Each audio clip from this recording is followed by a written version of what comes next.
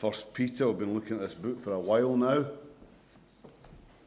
Today we come to First Peter chapter 3 and we'll read from verse 1. It's a great start. Wives, in the same way, be submissive to your husbands, so that if any of them do not believe the word, they may be won over without words by the behavior of their wives, when they see the beauty and reverence of your lives. Your beauty should not come from outward adornment, such as braided hair and the wearing of gold jewelry and fine clothes. Instead, it should be that of your inner self, the unfading beauty of a gentle and quiet spirit, which is of great worth in God's sight. For this is the way the holy women of the past, who put their hope in God, used to make themselves beautiful. They were submissive to their own husbands, like Sarah, who obeyed Abraham and called him her master. You are her daughters if you do what is right and do not give way to fear. Husbands, in the same way, be considerate as you live with your wives, and treat them with respect as the weaker partner and as heirs with you of the gracious gift of life, so that nothing will hinder your prayers. Thank God for his word. We're just going to come. Let's pray. Father, we want to pray that as we come to your word now and living as we do in a very different time and culture, that you'll help us to understand that word, to uncover the principles that lie at the core of that word, and then to apply them to our lives in ways that help us to reflect your glory. And Father, we pray these things now in Jesus' name. Amen. Well, the subject that we're looking at now in 1 Peter, I would usually file this mentally, if not literally, in what I call the oh boy category. That is, oh boy, do I have to preach on this again, because we looked at it a few months ago when we were looking at Ephesians. We'll come back to Ephesians later, that's a different story. But I mean, Warren Wiersbe, in his devotional chapter on 1 Peter, he had the chapter on these verses, wedlock or deadlock. Well, the word that by association immediately jumped into my mind was headlock, because this is the kind of passage that God really does have to almost put a kind of spiritual headlock on you before you preach it, because it is such a sensitive subject. Why, a passage that contains verses similar to what we find here, Ephesians 5:22-33, was read recently during a service that was broadcast on an equivalent to our Songs of Praise in Flanders, an area of Belgium. And following this led to their media minister, Sven Gatz, calling because of this for a public ban on religious broadcasting. And what he objected to particularly was this call for wives to be submissive to their husbands, which he saw and interpreted as an attack on women. Now, the local Bible Society rightly pointed out that what Paul is teaching here has to be properly understood, and certainly has to be set in the context of the verse just before this passage, Ephesians 5:21. Accept each other's authority out of respect for Christ. But nevertheless, what this illustrates is how passages such as we're looking at now in 1 Peter are misunderstood. And so, because of this, make preaching on something like this just fraught with difficulties. Because, quite simply, people filter the teaching of the Bible through bad experience, perhaps, through the attitudes of today's society and today's culture. And so then they find the teaching of the Bible difficult to grab hold of. And the way they deal with that is they either ignore what the Bible says, you know, the kind of thing, what's being said here isn't really relevant to life today. This was for a primitive time, a primitive culture. This was for people then, but it's not relevant for life in sort of sophisticated, advanced 21st century society. Or alternatively, they try to dilute it. You know, it doesn't really say what it seems to say. No, what Peter really meant was, and there are all sorts of alternatives. Why, though, is this passage so difficult? Well, because it takes the general principle of submission to authority that we looked at last week and then applies it to the marriage relationship, with the main focus here being the wives of unbelieving husbands. But the fact that in verse 7 Christian husbands are addressed there, I think, gives grounds for a wider application of the basic teaching that's given. So what we're looking at here then is how the principle of submission to authority, to leadership, how this principle should then be worked out in the context of marriage by a believer. But let's acknowledge, before we just begin to unpack this, that this is to an extent understandable, that this teaching is hard to hear. It is.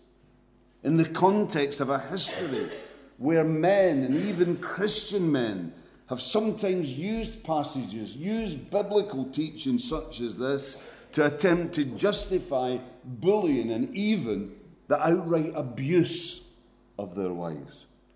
And certainly this teaching is hard to hear in the context of our society today, where as a reaction to this kind of abuse by some men, we've seen the upsurge of an at times militant feminism. Now let me say to you, I think some feminism is a justifiable reaction and is setting some wrongs right. But it does have its excesses.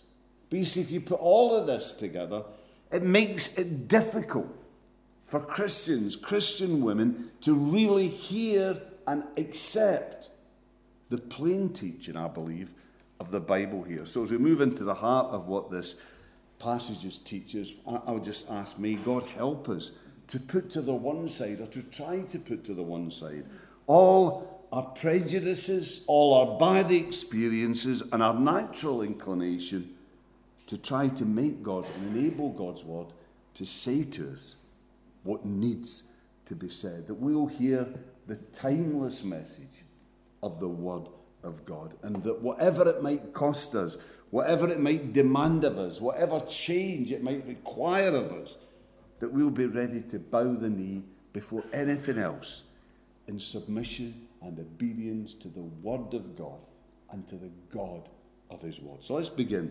Let's look at what this passage first of all says to Christian wives. Looking first at the principle of submission that's outlined here. And the first thing I think we have to say is that the submission that's spoken of here, that's required here, is similar to, but not identical with, the submission of a slave to a master, an employee to an employer that's referred to in the verses just prior to this. Now that's made clear by the Greek word that in verse 1 is translated in the same way. The same way. Wives, in the same way, be submissive to your husbands. Because you see, Peter uses a pretty weak word here that I believe he chooses because it's designed to get across this idea of being similar without being identical. So then, the relationship between a husband and wife is not precisely the same as that between a slave and a master. And I'm sure all you ladies will be delighted to hear that.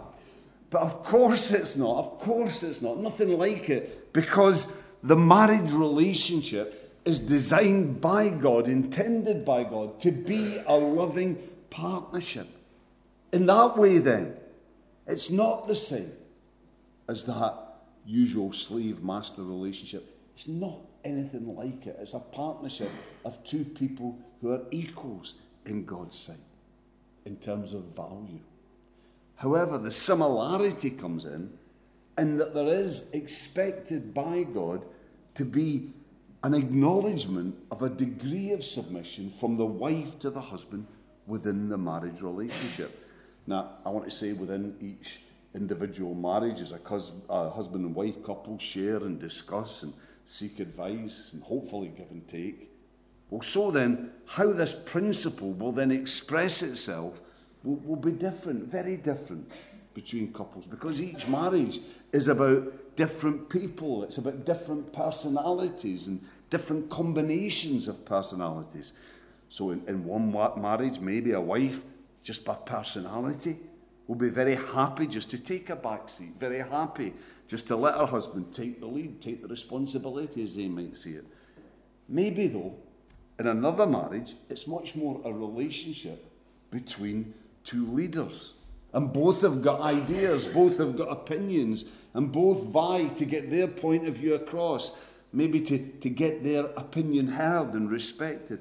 Now, you see, in a healthy marriage, where a husband is a secure human being and is spiritually mature, I believe, we'll talk a bit more about that later, but a husband like that will be ready to listen to his wife, to admit where he's wrong and where his wife is right, which is usually pretty frequently, and ready to acknowledge the different areas of expertise they've got. However, in a marriage, I believe, that is as God intends, well, there has to be an underlying acknowledgement and degree of submission from a wife to a husband. And we're not talking here about kind of giving in grudgingly after a period of deadlock because we think we've got to. No, what we're talking about is far from this. It's about an attitude of heart and mind and spirit where a husband's leadership is acknowledged. Now, do you see practically what I'm trying to say here? A marriage is not what God would have it be, where a wife resents her husband but grudgingly gives in, maybe on the odd occasion. We can try and fool ourselves here, but let me tell you, this is not what the Bible means by submission within marriage. On the other hand, you can have a marriage where there's lots of debate. That's a nice word for it. Lots of discussion, where the wife will share her point of view and will argue her case, and rightly, but where there's always that underlying sense that she's ready, to acknowledge her husband's leadership. Now, to the casual onlooker, that might not seem to be the case, but that, to me, I believe, is an example of a healthy marriage. But maybe you're sitting there this morning as a woman, and don't worry, by the way, I'll be getting to the men later, but you're there and you're thinking, why is this so? Why is this so? Isn't this degrading? Isn't this a case of devaluing women? Isn't this a kind of random act of unfairness by a God who otherwise seems to be meticulously fair and just? Well, I don't believe that is the case. No, the Bible never says at any point that God values women less than men. They are absolute equals before God in terms of their spiritual worth, in terms of their essential worth as persons. There is an absolute, for me, fundamental equality between men and women. But what the Bible does say is that women, wives, have a different function, a different role to play within the family. So that the order and the structure that is a part of the very nature of God, part of his being that's seen all around us in his creation, in order that that might be maintained within the family. You see, what we're saying is that if things are to be achieved within a family and within a marriage, if there's going to be progress and direction, then there has to be leadership. And of course, we know that women are leaders. Many of them are fine leaders. I mean, look at our country today, Nicola Sturgeon and Theresa May. What could you ask for? And of course, in a healthy marriage, as we've already said, the wife's opinion will be sought and heard. And if your experience is anything like mine, it will frequently be given way to. And just because, quite simply, the wife's view is the right one. It's hard to say, but it's true. However, if there's to be order, if there's to be structure, as God intends it within marriage and the family, then a husband must have, if it needs to be, a final defining leadership role. An interesting point that I think maybe gets across just what I'm trying to say here is the Greek word that's translated here, submission, was actually originally a military term. And it's a term that means to place under rank. So you see, a private soldier may well be a better person than a general. But for an army to function properly, there has to be privates and there has to be generals.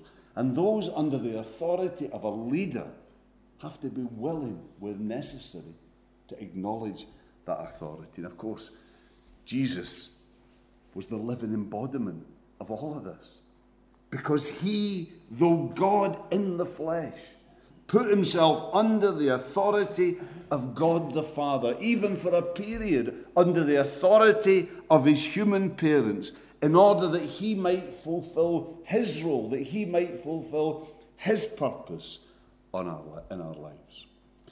But let's move on from looking at the particular principle, if you like, the general principle, should I say, of submission. Let's move on to look at the purpose, at the particular purpose that Peter believes that this might lead to here and see fulfilled. And that is the salvation of unconverted husbands. Verse 1 it says, so that if any of them do not believe the word, they may be won over without words by the behaviour of their wives.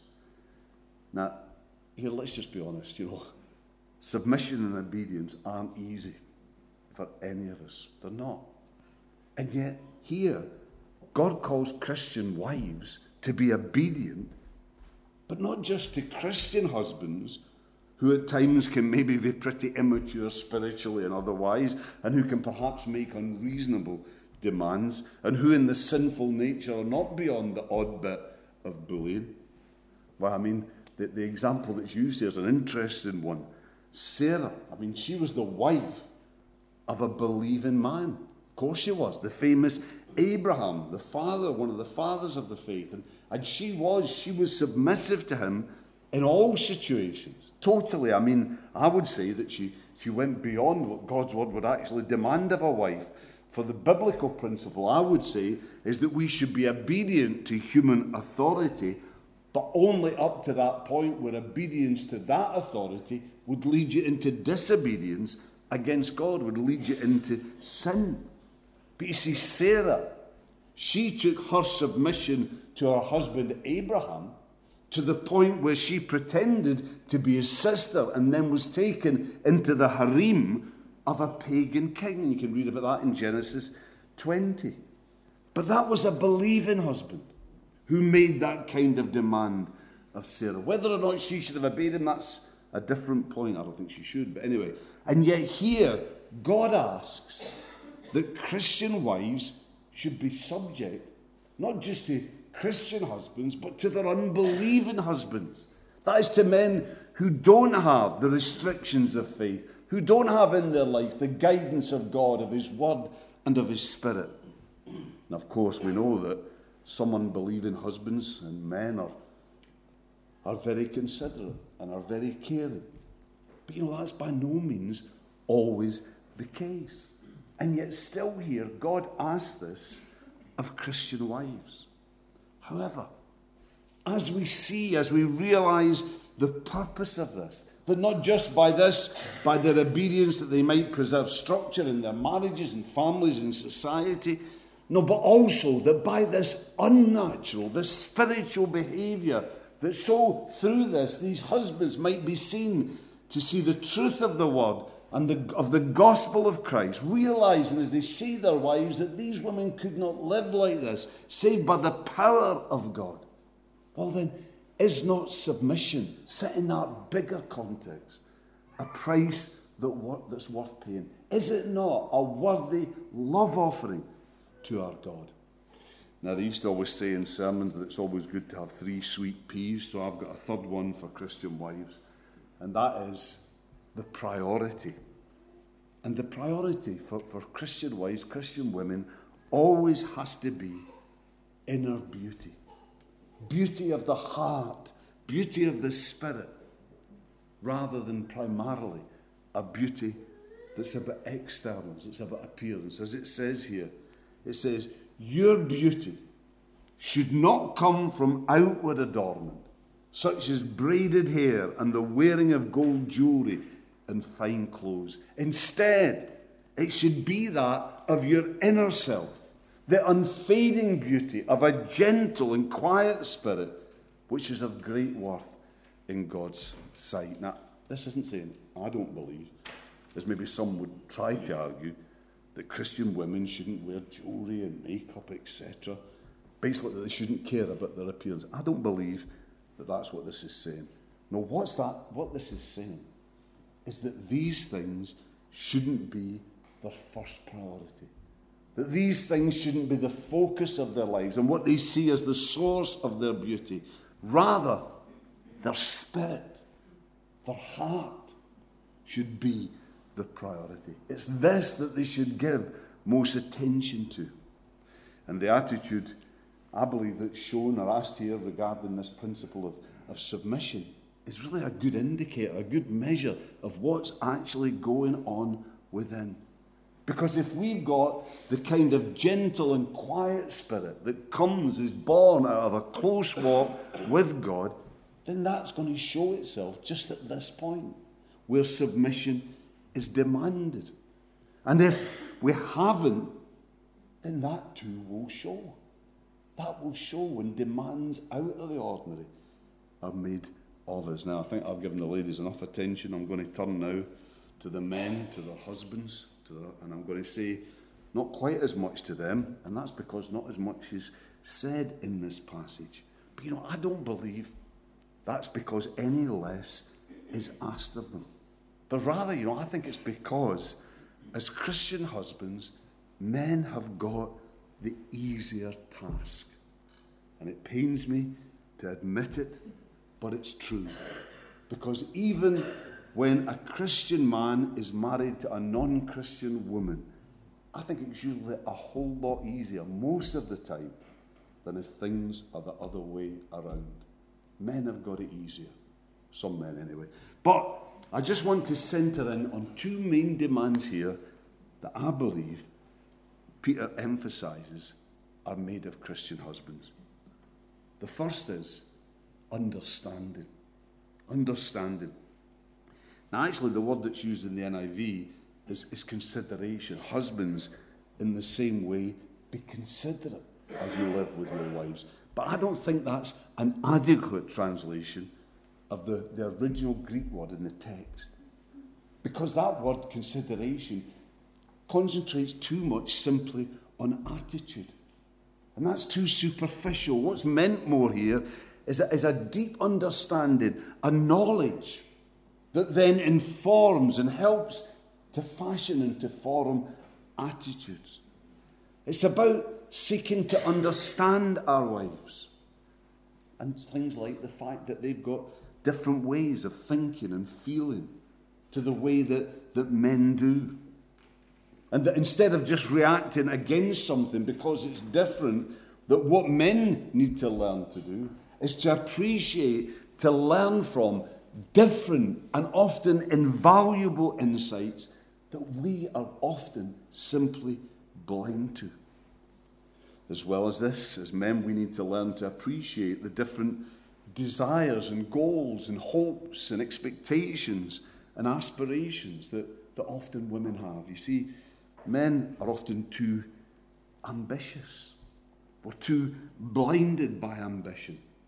We've got that focus. We want to get there. We want to do that, achieve this. And then we think if we just get this sorted out in our life, then we'll be happy. Women usually are much more concerned about things like relationships. They're more concerned about family, more concerned about quality rather than quantity. And women are right. We need that balance that the lady brings. These insights, again, are invaluable. And if as men we go through life saying, I'm a man, I'm in charge, and refuse to listen and learn, well, then we'll be the much poorer. And so will our families as well. We'll miss out on so much. Also, we have to be open, I think, to grow in our understanding of just what God's desire, God's purposes actually are for marriage. In the very fullest sense. For I tell you, one of the most annoying things that I hear is when you hear Christian men concentrating only on what they see as their wives' responsibilities within marriage. Carrying on the kind of mindless, twisted, spiritual bullying, telling women you have to do this, you have to obey me, etc.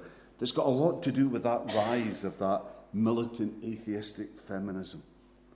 But if these men who try to find the teaching that justifies their behaviour in places like 1 Peter and Ephesians 5, if only they read what else it says in these passages, they could never do it. Like Ephesians 5:25, husbands, love your wives as Christ loved the church. In other words, husbands, die to yourself for the sake of your wife. Sacrifice yourself. Sacrifice your interests and your agenda for the sake of your wife.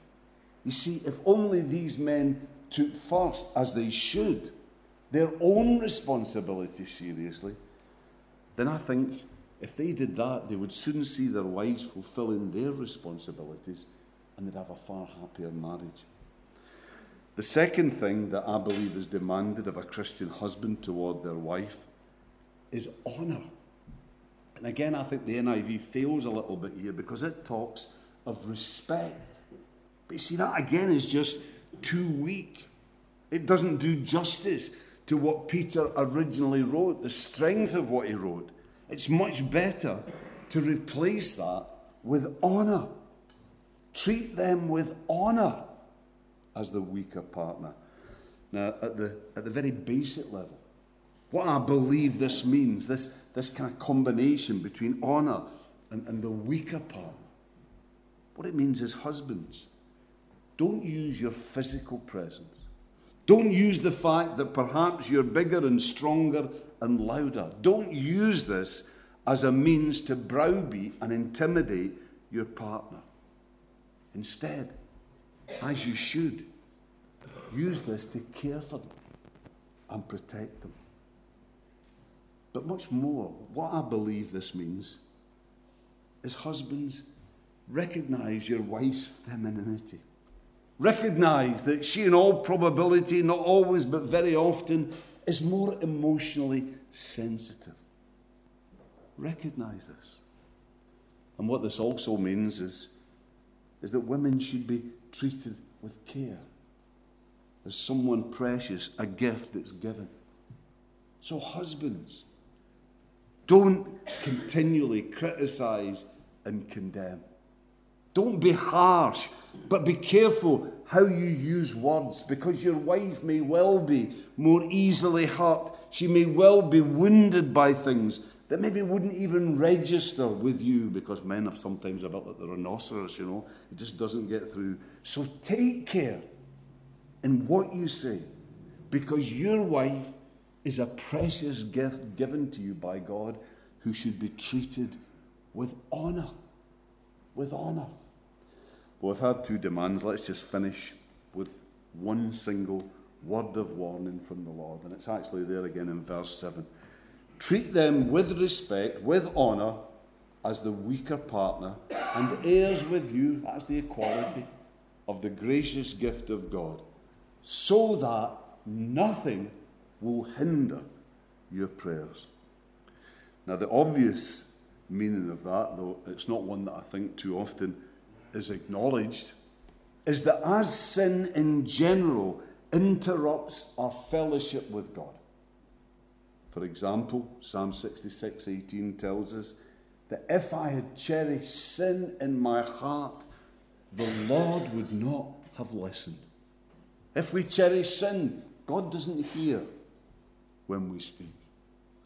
Well, so the Lord then tells us here through his word that so concerned is he that Christian husbands behave in a God-honouring way towards their wives, in the way he would have them behave, that he will not listen. He will not answer their prayers until they do. I don't know. For some of us, could this be the answer, or part of the answer, as to why we feel we're going nowhere and doing nothing spiritually? Could something like this be the sin blockage that's maybe holding back the work of the grace of God in our lives? I want to say it again. Marriage is a precious gift given by God.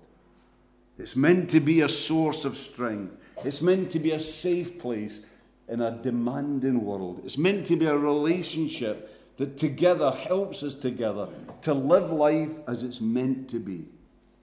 So let's make sure that we all fulfill our responsibilities before God, that it might be that for us. Let's pray. Father, we want to thank you for your word. And Lord, we know that sometimes it teaches things that run against the culture and attitudes of our day.